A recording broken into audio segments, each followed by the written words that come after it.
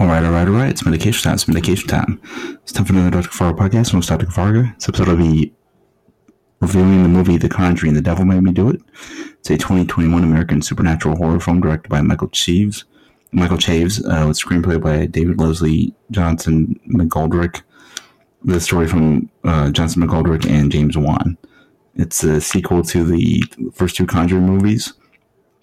It stars Patrick Wilson and Vera Farmiga, as well as Rory O'Connor, Sarah Catherine Hook, and Julian Hilliard.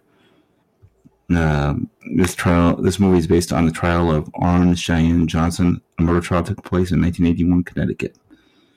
So let me go on this one. It got released in the movie theater on Disney Plus. No, sorry, on HBO Max. I'm thinking of another movie that came out on June 4th, 2021. It was released by Warner Brothers Pictures and New Line Cinema. So let me go on this one. If you don't want to hear the plot, 5, 4, 3, 2, 1. All right, so here's what the plot of the movie. In 1981, demonologist Ed and Lorraine Warren documented the exorcism of 8-year-old David Glatzel, attended by his family, his sister Debbie, her boyfriend Arne Johnson, and Father Gordon in the town of Brookfield, Connecticut. During the exorcism, Arne invites a demon to enter his body instead of David's. Ed witnesses the demon transport itself into David's body to Arne's whilst he suffers a heart attack and is taken to the hospital in an unconscious state.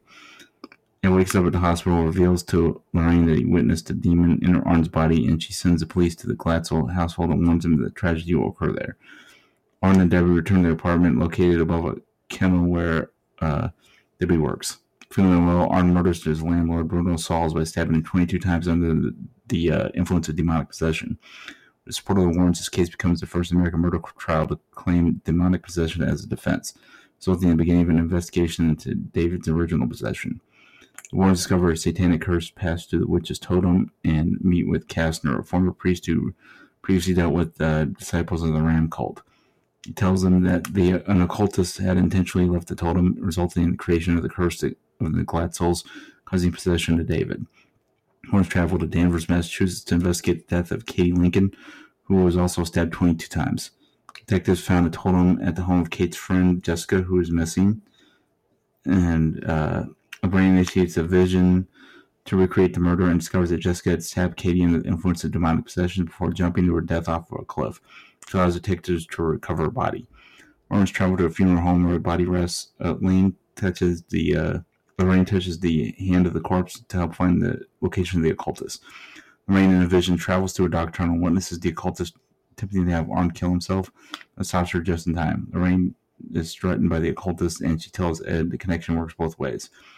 Warrens return to their house, Connecticut, to investigate further. Drew gives a book of Stragarian witchcraft he found to Ed and states that in order the curse to be lifted, the altar in which the occultist operates must be destroyed.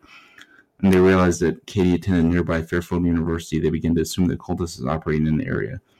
Lorraine, that during her research, her fascination with the occult, Lorraine returns to Kastner for help and reveals that he raised a daughter named Isla, a violation of requirement of clerical celibacy of the Catholic Church.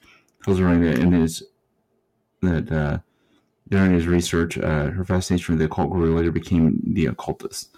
Kastner gives Lorraine access to tunnels where she locates the altar and is then found by the occultist, who then kills him. Ed soon arrives and finds his way into the tunnels through a locked drain hole with a sledgehammer. He's briefly possessed by the demon and attempts to kill Lorraine, but she retells the story of the time they first met, reminding him of their love.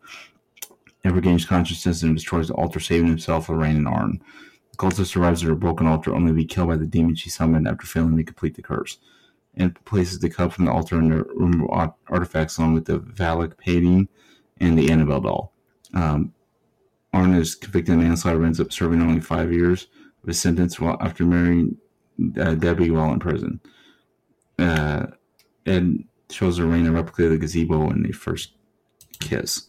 Okay, this was pretty good. I thought this was better than I was expecting. I like the demonic possession stuff, and the investigation stuff was pretty good.